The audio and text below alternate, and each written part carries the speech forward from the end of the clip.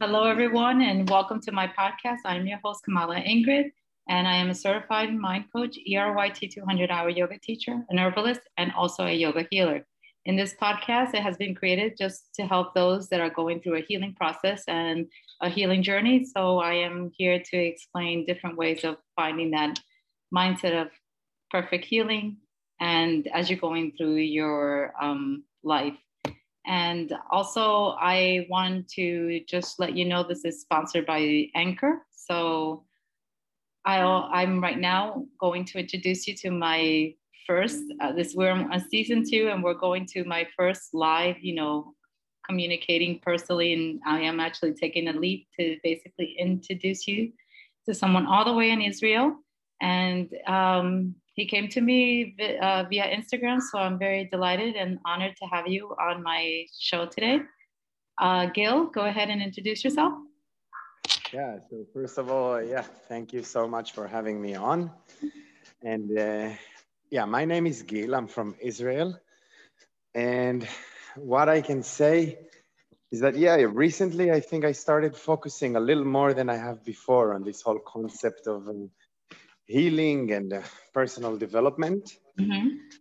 And going through that, I realized that alongside all the wonderful and beautiful things, it also brings a sense of maybe some estrangement, right, from the way things previously were, and some relationships as well, which brings about a lot of challenges in getting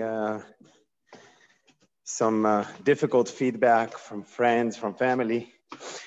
And then at that point, before we jump into that, can you let us know, like, what led you? You are an Acro yoga teacher, correct? Amongst other things, yes. Yes. What are some of the things you also do today with other people? How you help? Right on. Like, what else other than Acro yoga? What else do you do? So Acro yoga is definitely a pillar in my life. And I'll be happy to jump in and explain soon what it is and how it helped me. Aside from that, I help people with the narrative creation. So I talk to companies and business people that are trying to raise capital or make sales. Mm-hmm. And then I essentially, I tell them the first thing they really need to do is focus on their narrative. And once I do a few workshops to help them to come up with their personal narrative. And usually once that's in place, makes the whole process much easier. Nice. When they're really in tune with the reason they are doing what they're doing and the mission behind it, then the tasks becomes easy. Yeah, especially any task that relies on communication and presentation. Nice. And what has led you to this journey of like yoga, Acro yoga with others and yeah, for sure, coaching? So I think when I was younger, I always looked for what's beyond and what could be the most fun that fun can be. Mm-hmm. And usually the answer was, well, some alcohol, some sex, maybe some weed, parties. But I realized that while that was the most fun thing that I was aware of, it wasn't all that fun. And then a friend of mine that I met while traveling started getting into Acro yoga. And I saw his pictures and his posts and figured that's something that I could really enjoy because one, it's not that difficult. And two, it's super enjoyable. So Acro yoga, just for those of you who don't know what it is, it's not really yoga and it's not really acrobatics. Essentially, it's two or more people work together in a group to establish certain structures together using each other's body. So usually one is laying on their back and the other person is to some degree flying on their legs. But it requires a lot of trust with each other, correct? Yes, yes, a great amount of trust, but also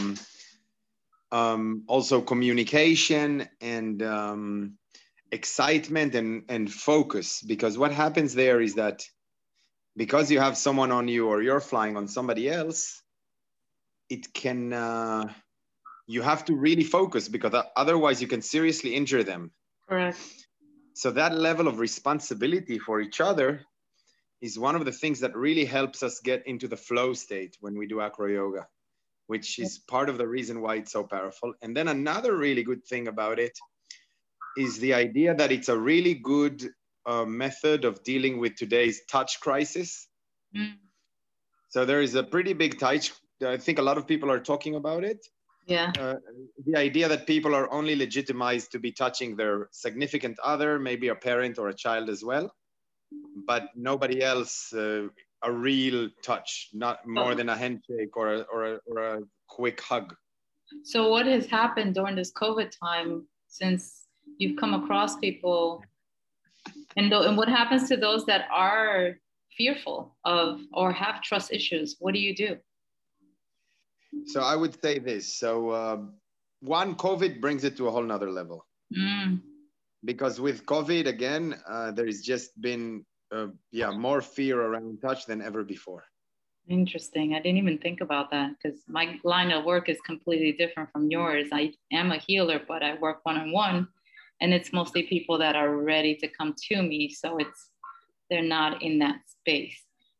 You know that I've had others that have during the COVID kind of like quarantined themselves, and I haven't seen them since. Mm-hmm. But for the majority, most of them, are in that trusting space with me, and we respect our, wearing the mask, but yet at the same time they're open. When COVID started, I was trying to be as safe as I could because I thought people really cared about it. Mm-hmm. But the more I went through the notions of trying to be a very good COVID person, I noticed that most people really don't care. They want to perform an act of caring about COVID, but they don't want to actually impact their lives or give up on the things they care about for the sake of COVID. Okay. For example, in Israel, it was very clear that kids were getting COVID in schools and kindergartens. Yet, in Israel, families were sending their kids to school and kindergarten all the time and pressuring the government to allow them to do it because for them, they didn't want COVID, but they were more unable and paralyzed by the fact that they had their kids at home because the Israeli families had some sort of a crisis. Right. And then I'd say that when it comes to my personal experience, I just tried to put myself in a place where I won't infect anyone and won't be infected. But then I saw that when I tried to do that, society was responding even more harshly because they were interested more in the performance than in the actual safety. In the same way that people now are taking the vaccine for their health. Well, they could do a lot more healthy choices than just the vaccine. Why stop there? Correct. Because it's performance.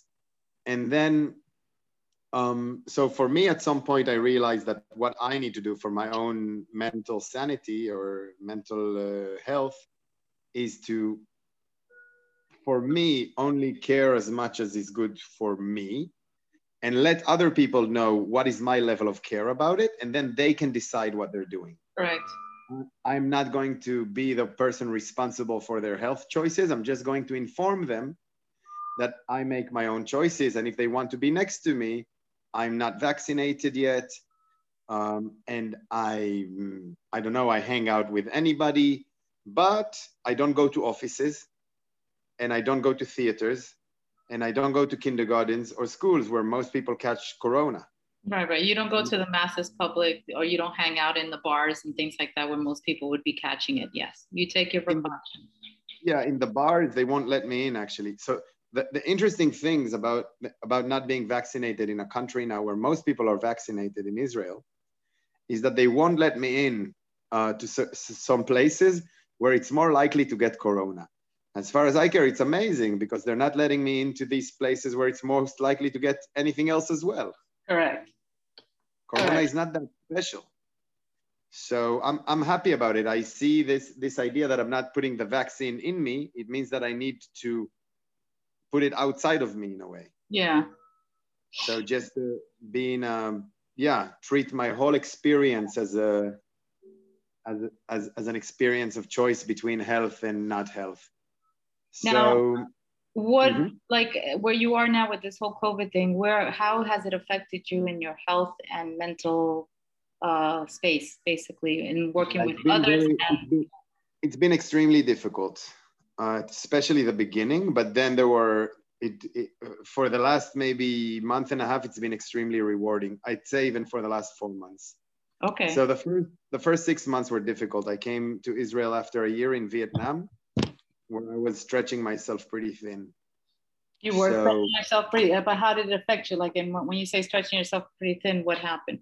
So what I mean is I was working on a project, a pretty ambitious project, and working very hard on something I really believed in. I was living there in some sort of a conscious community that I founded, and just working extremely hard and being stressed out just by the fact that things need to be done, money needs to come in to support the project, I had lots of volunteers. Some were more committed than others, but I was extremely committed to feeding all of them and making sure they're well, which was a mistake on my part because it's better to just relax a little more about it. Correct. But then at some point I developed really severe allergies, and I was incredibly symptomatic way before Corona started, but it lasted into Corona, well into Corona. So it became from being this inconvenience to this something that would make people afraid of me. Yeah. Because I had rash all over my skin, everywhere. I was sneezing. I was not in a good physical place. Yeah. And then they shut down tourism and they shut down school, which were two main sources of income. So I had no income anymore. My parents were not supportive, so I couldn't use any of their money to just help myself through this. And it's difficult to stay in Vietnam as is because it's a country where you have to keep getting out, coming back in to renew the visa. It's not like being home. Got it. And yeah, so I was exhausted. I was worried. And then I started worrying about some other things that had nothing to do with Corona, just some things I was worrying about, right? Once you open up that Pandora box, everything floods in. So how did you take control? What did you do to take control? So the first thing I did, which I wasn't sure if it was, I'm still not sure if it was so bright of me, but I went back home. And I had a really difficult flight with like maybe taking 4 or 5 different planes and changing the flight route while in one of the airports. And again, I'm flying and I'm extremely symptomatic. Yeah. Extremely. And I knew it wasn't Corona, but I knew that no one would care. So when during my flights, I was wearing a mask and everything to protect myself and others, but also they were looking at me because I was the only one wearing a mask. Oh. And I knew that if they would look under my shirt or, or under my sleeves, they would see that I'm burning. Yeah. So it was, I kind of felt like I was smuggling drugs in a way. Okay. Like I'm carrying something that I don't want them to see. Yeah, so yeah. It was stressful. And I arrived in Israel very tired. And then at night, it was difficult for me to sleep because I was jet lagged. But during the day, my parents and other friends wanted to see that I'm functional. So they wouldn't let me sleep during the day. Oh.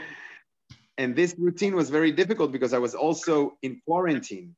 So I was a target that was very easy to, I had no way of establishing privacy.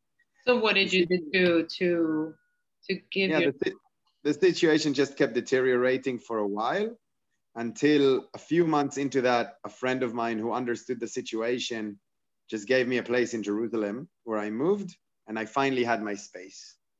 But basically the first number one thing that worked for me personally is having space. Space. Yeah, space to talk on the phone about because at my house where my parents live, there is no isolation. They could hear anything I talk about. So it would be very difficult for me to say to a friend, let's say that I'm worried because a friend of mine called me and they have an STD, whatever, things that could have you worried. I couldn't talk about things that would have me worried next to my parents.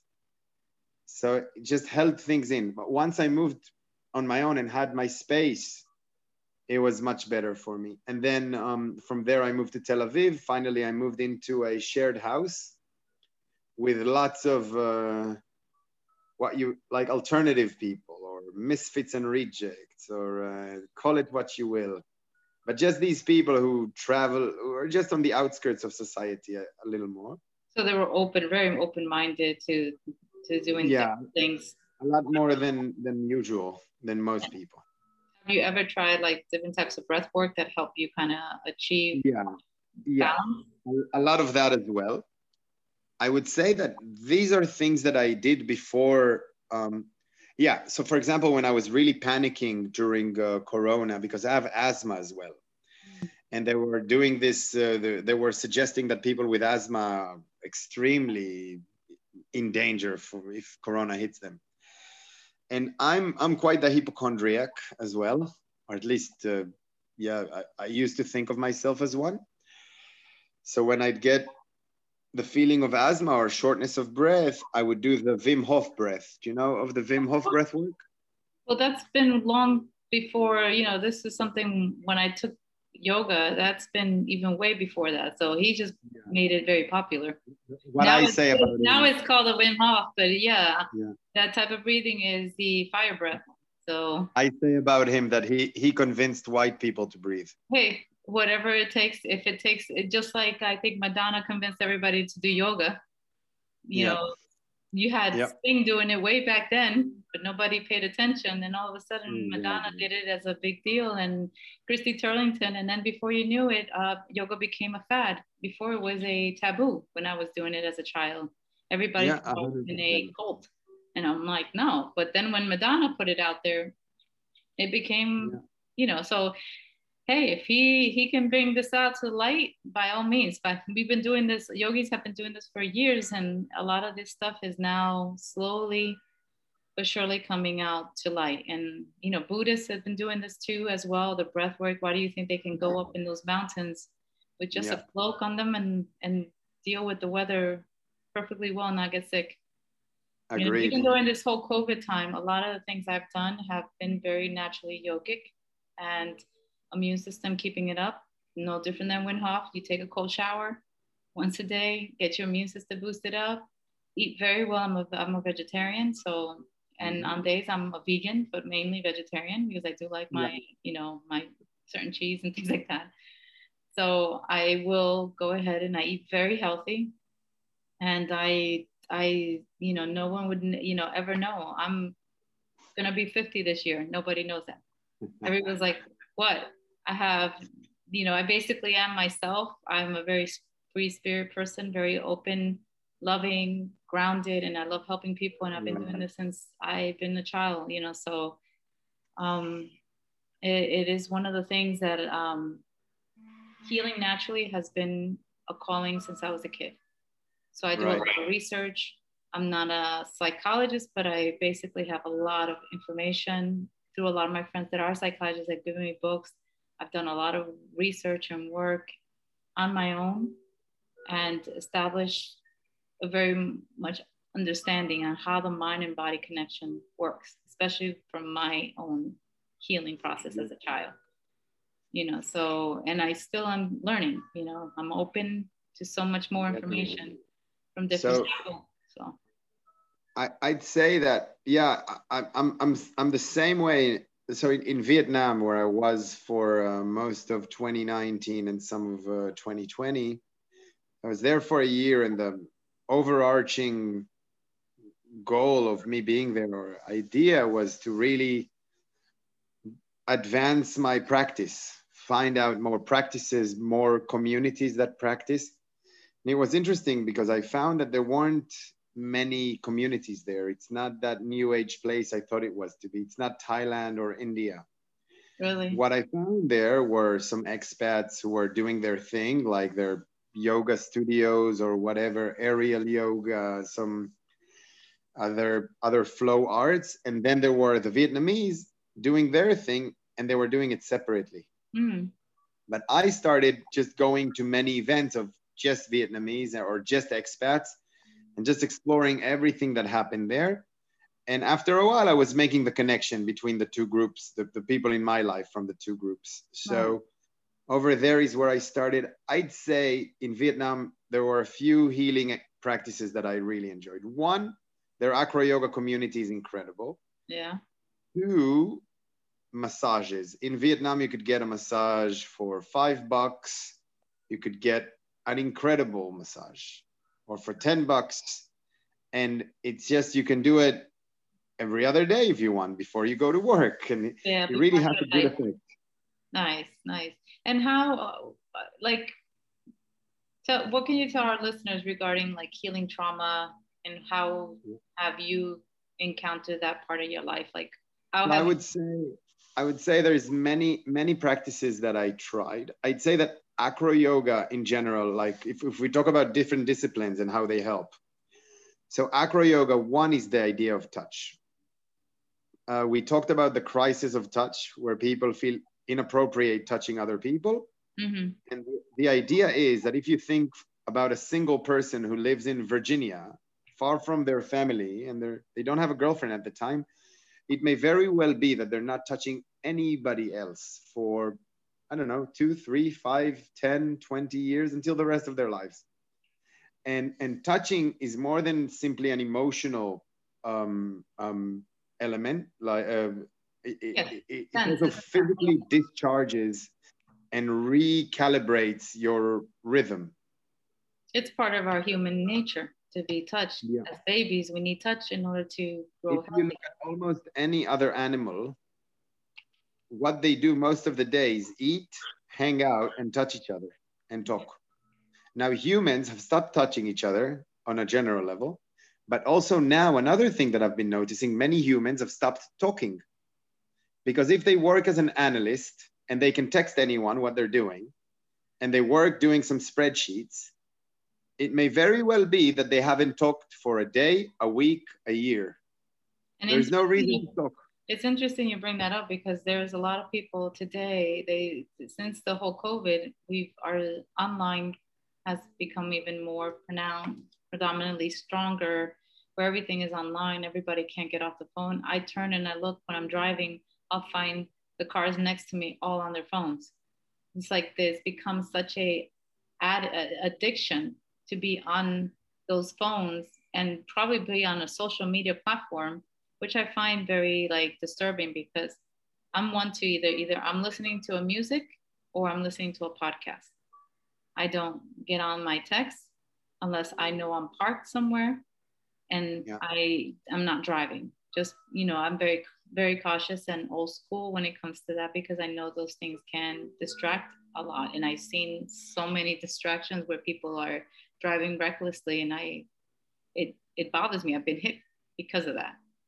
I've had somebody hit me because of their distraction. So it's like it bothers me, to have people not and now that's their form of communication. So there's no way they don't know how to interact. Our younger children today don't interact other than a phone, and They don't know how to play.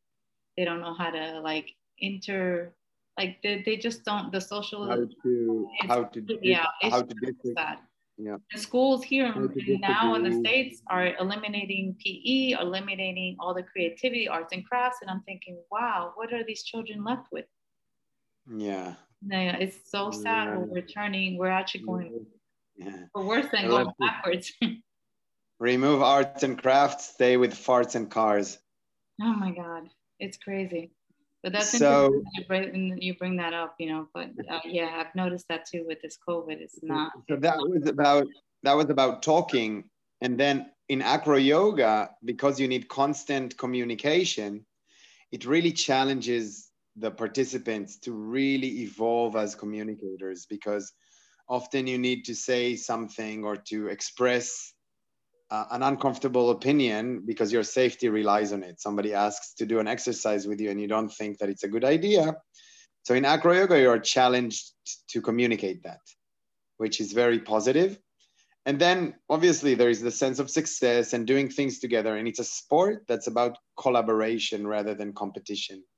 So that was incredible for me. And another thing about it before I move to the next item is that I see everyone as teachers. I think that anything that you know, you should teach it. And anything that you feel that you can't teach, you don't really maybe know it. Now, the thing is, I don't think you need to be the best acro yoga person to teach. I think you just need to be a little bit better than whoever it is you're teaching. So let's say you do karate and you've just been doing karate for a year. So you're not yet ready to be a teacher. But maybe you are ready to be a teacher for someone who's never, ever done karate. So acro yoga quickly put me in a place where I was able to teach people who've never done acro yoga. So even if I was just teaching them the basics, I still had the pleasure of teaching, which is really good, and showing them a whole new discipline, a whole new way of moving the body and communicating with other people and experiencing movement. That it was just incredibly rewarding. Then the next method I'd like to discuss is Osho dynamic meditation. Have you talked about that in your series yet? Not with, but with my clients, yes. Some of my clients, not everybody. Usually when I was doing teacher training, yes. Go ahead. So the dynamic meditation I absolutely love. I think it represents a notion that I found to be in opposition to the usual notion. So what I see in Western society, or the way I experience it, is that when someone has an incredible sense of excitement, what they tell him is tame it down. Let's say you're very much in love or very much about your work at the moment or very afraid of something or stressed out. What they would tell you is just find a way to bring it down. Now, Osho says something else. He says, find the right setting to exaggerate it. Let's say you're scared, right? You're scared of your son driving on their car. So during the dynamic meditation, one of the things I would do is I'd say, the son is driving on the car and I'm so afraid. And then they'd say, take that fear and exaggerate it times a million and then times a million again. So I'd say, I'm scared that my son would die. I'm scared that it would kill other people as they die. I'm scared that because of that, a whole war would start. I'm scared that the whole universe would be destroyed. I'm scared that I'm so scared. I'm scared of being scared. I'm scared of death and scared of being alive. And then you take it so far, this being scared feeling, so removed from your experience that when you think back to your original thing you're scared of, all of a sudden you look at it from a different way. So you kind of like took that feeling that maybe was stored in your neck or in your stomach, you take it, and by exaggerating it, you wash it out to other organs and then outside to the world, rather than keeping it in. You're creating a lot of cortisol in the body by doing that. That's why I'm not so keen with it. I have to know about it, but it's because it's like drawing an adrenaline, a fight or flight is basically what you're doing. Definitely. But my method of taking it has been a little bit different, only because it's worked for me. Everybody works differently. Yeah. So what works for me has been where because I know it's fear is, something that is apparently not real. You know that we bring our things, and I always look at things in two different ways, 2 points. There's a positive and a negative outcome. So when I look at fear as something that I don't want to do or something that I'm afraid, for example, what I'm doing right now with you, this is not something I would have done before COVID. Mm-hmm. Like the Zooming and doing this kind of podcast has not been my thing. I've always been in-person type of person.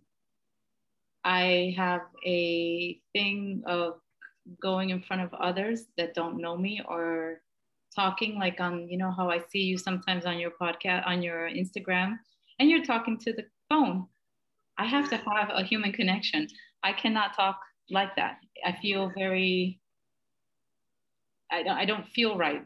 I don't know. I don't have the right words, but it feels weird to me. I can tell you, it doesn't feel right to me as well. But some people are comfortable with it. I don't feel comfortable. So this is very grounding for me and new for me to do. I have done a podcast. I started my Kamala Ingrid, my life journey. And I did the whole first season, all with my voice, no face, just my voice. That's it. This is new because I'm going to put this on YouTube for the first time. So this is new for me. This is a healing process and a journey for me to say, okay, I can do this. Congratulations. But I have to talk about it. You know, I have to set myself, I write it down. I create vision boards, or I create a journal. I write it down, the goals, and I reward myself as I go along. Okay, I did it. This was my breakthrough. What's my next one? Back in Vietnam, so as I said, I founded this conscious community, and I published a call for highly intuitive people to come join. And one of the people that joined, his name is Ilya, and he's from Switzerland, and he was a very successful young professional and also got into professional coaching and life coaching. And one of the activities that he did for us related to what you just said about getting out of your comfort zone. So what he said is that we have this comfort zone, right, where we mostly are, most of us. And then outside of it, there is a very big place called the panic zone. Right. Now, between the comfort zone and the panic zone, there is another layer that is very thin, and it's called the stretch zone, where you're not quite comfortable, but you're not yet panicking. And the more we go out to the stretch zone and experience the stretch zone, then it becomes a part of the comfort zone. Right. Right? You're familiar. And we extend our comfort zone to be, all right, now I feel comfortable riding a bike. Now I feel comfortable talking to my girlfriend's mother. Now I feel comfortable doing whatever it is I wasn't doing before. And then there is the opposite idea. If we stay in the comfort zone, it means we're never quite at the edge of it, because the edge is the stretch zone. So the more we're centered in the comfort zone, the more it collapses. And then you can really see it with many friends and family. Oh, you see it. Yeah, you definitely see it, especially with society. Like when I look at the elders, those that stayed in comfort, you know, especially the older generation, are so used to doing everything in a formality order kind of thing. My mom did this, so now I do this, and you know, and if they pass it on, but there's always that 1% that breaks the rules and 1% that strives for more. I was that 1%. I decided to make it a whole change and break a lot of barriers from my own culture, because you know, I felt like it wasn't right for me. I didn't feel like I needed to pass, you know, continue walking the same path. I wanted to walk a different path. And 100%. I just felt like I always looked at the positive of everything and saw whenever I did something that wasn't in my comfort zone or what I wanted to do, it had an outcome of what I didn't want to see, or an outcome that I later then regretted, you know, doing. Why did I do this? I wasn't in my nature to do it. I didn't want to do it. Why did I feel? And so that lack of control of within myself kind of gave me the impulse to go. I said, you know what? It's my life, my world, my space. And I always did it with good intentions for myself. I never did anything to spite anybody. It was more for me. And then when I had my daughter, I raised her the way I wanted to, even though my family was trying to raise them. You know, I love them and I respect them, but I said to them, you raised us the way you wanted to. Nobody told you what to do. Now let me raise my daughter the way I want to. Exactly. I raised her with such an open mind and very grounded formality that I didn't even have those structures. I had to do a lot of, you know, research, reading, and the bonding was hard for me, because I was so used to a certain way of an autocratic father and a passive mother. So I had to find that I wasn't going to be nor one or the other. I needed to find. Were you a single mother, or? Yes. With a child. Wow. Yeah, she was. I became single when she was 5. So from that point on, I raised her all to myself, and it's how I wanted. And I focused on work and being a mom. Incredible. And successfully did that. She's now a beautiful 24-year-old, very accomplished and beautiful daughter. Can't I? Every stage was a blessing. I have had friends that told me they've had certain stages with their children. I can't tell you that I never experienced that. I had such a beautiful bond with her to this day that everybody thinks that we're sisters. They don't think that I'm a mother and daughter because we don't even act like that. We act, I respect her so much and I see her for who she is and never like looked at her you know, whenever I didn't like something, I would tell her, okay, this is what's going to happen. A gives you this consequences. B, this one. You decide. Yeah. And she learned to understand that concept of parenting. And she made great choices. To this day, I can't complain, you know. Yeah, I think trust is trust grows the more you use it. So yeah. And it's hard because I didn't have trust. For me, trust was broken as a child. So I had a hard time trusting others, but when it was my own child, it was easy to develop it and understand it. And then later in my years, I got into plant medicine, and that's where the trust started coming in for me because it was what it brought it out to light for me. I'm happy you're getting back to plant medicine because I was going to talk a little bit about how in Vietnam, really a part of the idea of my community was to help me and them and others develop our intuition. And one of the best exercises there was during a tantric workshop that we organized, which was 7 days long with 26 people from all over the world, of which 13 are from Vietnam. And the teacher is an Israeli. And what she did in one of the exercises, she said, right now we're having, she called it a head and body dialogue. So she had us hold space for one another in groups of 4, and each person at some point stood in the middle of that group with 3 people around them, would do a little bit of shaking, and then talk as if they are their head or brain or whatever mind talking to the rest of the body. So people would say things like, I don't like it that I'm so smart as the head and I make all the right calls, but you as the body, you slow me down. Or you as the body, you're not as strong or as beautiful as I'd like you to be for us to do well. So that comes from the brain, but that's usually the position that we take is the position of the brain.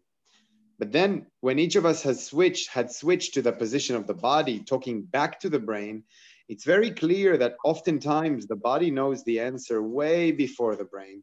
What you call gut feeling or weak knees or anything else that just the body is screaming at the beginning in a more subtle way. And then as you make more and more mistakes, the body just starts to collapse. Right.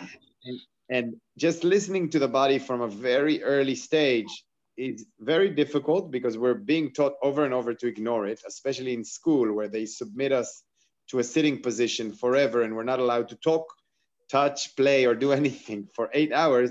It really creates a strong sense of dissociation between the mind and the body. But as we unlearn whatever happened in the educational system, we can recalibrate the mind and the body and give more respect to the body, which is highly more intuitive than the mind, in my opinion. That's what they call neuroplasticity. You're creating new growth cells in our brain to create new patterns, new ways of thinking, which is what my 21-day course is all about. The 21-day reset is all about creating new. So then, about plant medicine. So when in Vietnam, I really wanted to focus on not using any substances that would change our mental state. I wanted us to do it through our human interaction and creativity and whatnot. So let it be breath work, tantric work, martial arts, arts in general, music, right? But then back in Israel, when I was in Jerusalem, just still being angry at my parents for all the time that I spent with them in my village, and just being angry and emotionally stiff. After one friend gave me a joint, it immediately helped me. Just helped me without having to understand how it helps me. It helped me. Mm-hmm. And then that was a really big part of helping me, just getting past the anger. Yeah. And then when I got a few months later, or more than a few months later, I went to this one trance party near the Dead Sea. And a friend, a very smart friend, gave me some mushrooms. And just eating them was also a very, very good thing for me during that kind of trance party festival, because the thing is that these plants have their own, it's not just about what I want from them, it's also about their message and interaction with me. Right, right. Well, those messages are already embedded in our head. However, we suppress it, and exactly. We don't want to deal with it. So when these plant medicine, whether it's ayahuasca, San Pedro, or mushrooms, whatever you take, psilocybin, whatever it is that you're taking, it brings it to surface because it needs to come out. It's something that is still there, hidden, but it needs to push it out. And the only way is to confront it, but be open. When you are doing plant medicine, it's about to be open to receiving that and being able to say, okay, this is what I need to do now. I accept and I release, and your body then starts releasing those inhibitors that kept you stuck for so long, and you end up growing and you find yourself, why did I hold on so long for that? Because what beauty about the plant medicine, it opens the heart so beautifully that you realize it makes you feel so at peace. And so what? Yeah. I realize it's like the messages that come in, a lot of times when I did it, I got a lot of messages as a healer, that I heal others, that I am, but at the same time, it brought me information of what I needed to work on.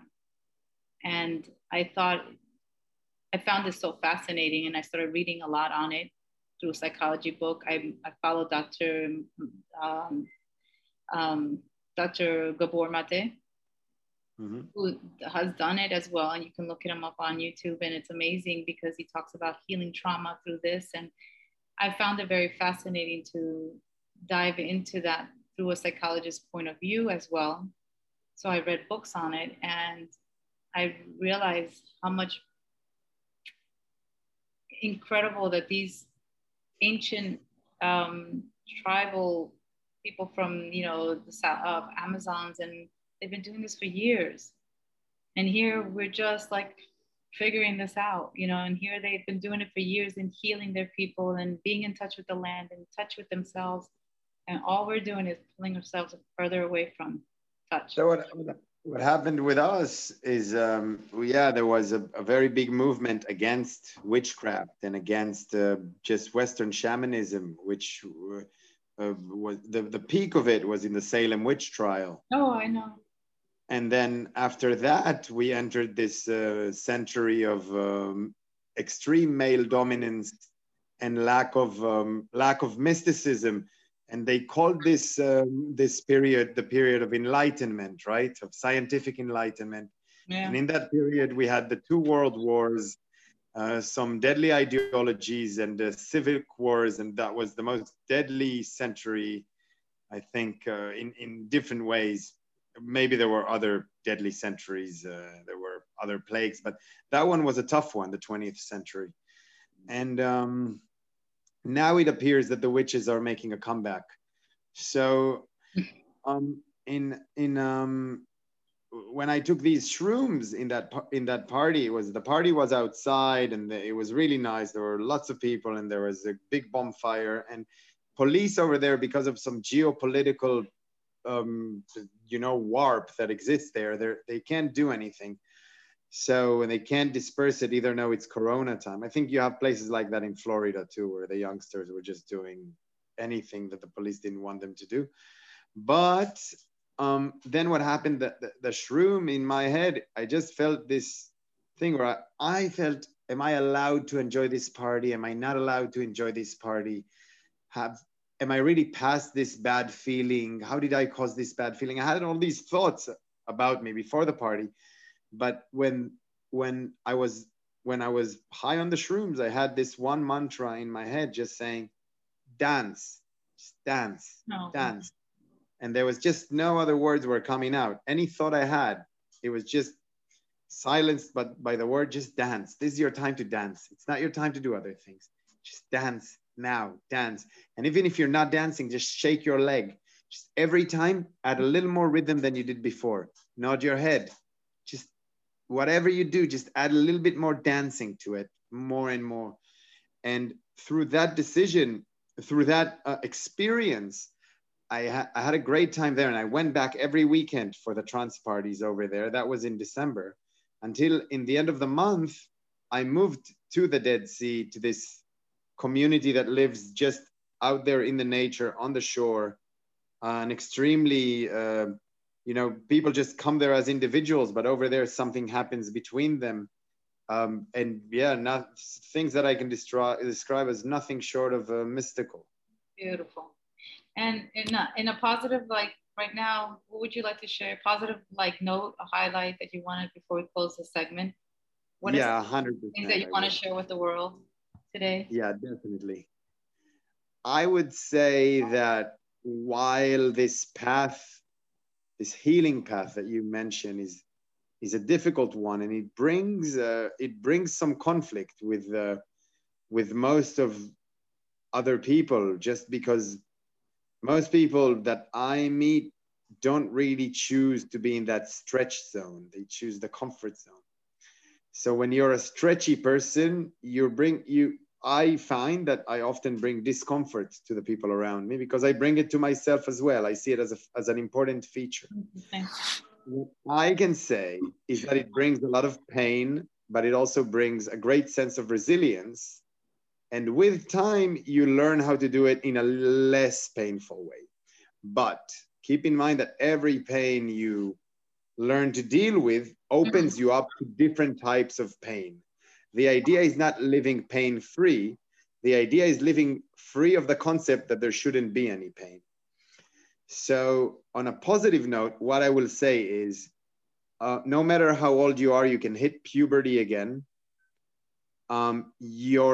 No matter what you think about yourself, as long as you are healthier than you were yesterday and happier than you were yesterday, not by a lot, by 1% or 0.1%, as long as you really try, you're going to get somewhere very, very special pretty quickly. And if you do the calculation of how much better you become after a year, when you become 1% better every day, it gets to a lot. And lastly, I would just say, yeah, the amount of love, of pleasure, of meaningful connections coming your way, if you just choose to start, is just unreal. And whenever nobody else wants to talk to you or listen to you or give you any advice, always feel free to call me. And I bet Kamala as well would say the same. So just if you're listening to this, know that you have at least 2 comrades who know of a lot other comrades as well that are here for you. And yeah, it's a great party. We're happy you decided to join as well. Maybe you've been partying all along. And yeah, happy to be partying with you and everybody else. Awesome. Well, thank you so much, Gil. I will also put your content of your, I guess your Instagram, so they can reach out. Instagram, I'd say my 2 best ones my 3 best are Instagram, LinkedIn, and YouTube. Okay. Just I'll connect with you afterwards, so you can send me the LinkedIn and the YouTube one, and I'll put it on my on my YouTube account. All right. Amazing. So everybody can reach out to Gil. If you're in Israel, go ahead and get in touch. Go try an Acro yoga and feel that liberation, feel that freedom, and just live one day at a time. Be happy. Set yourself baby steps of goals, and anything that's is accomplished. Just baby steps. That's all I can say. Yeah. Don't run yourself to the ground. Thank you, Gil. It was a pleasure having you and an honor, and we'll be in touch soon. Okay. Yeah, thank you so much for everything that you told me before, during, and will tell me after this podcast. It's extremely meaningful and positive for me to call you a friend and be in touch. And Thank you. Thank you so much for sharing your information and your knowledge. Have a good one. Enjoy and be safe, okay? Chat soon. Bye-bye. Bye-bye.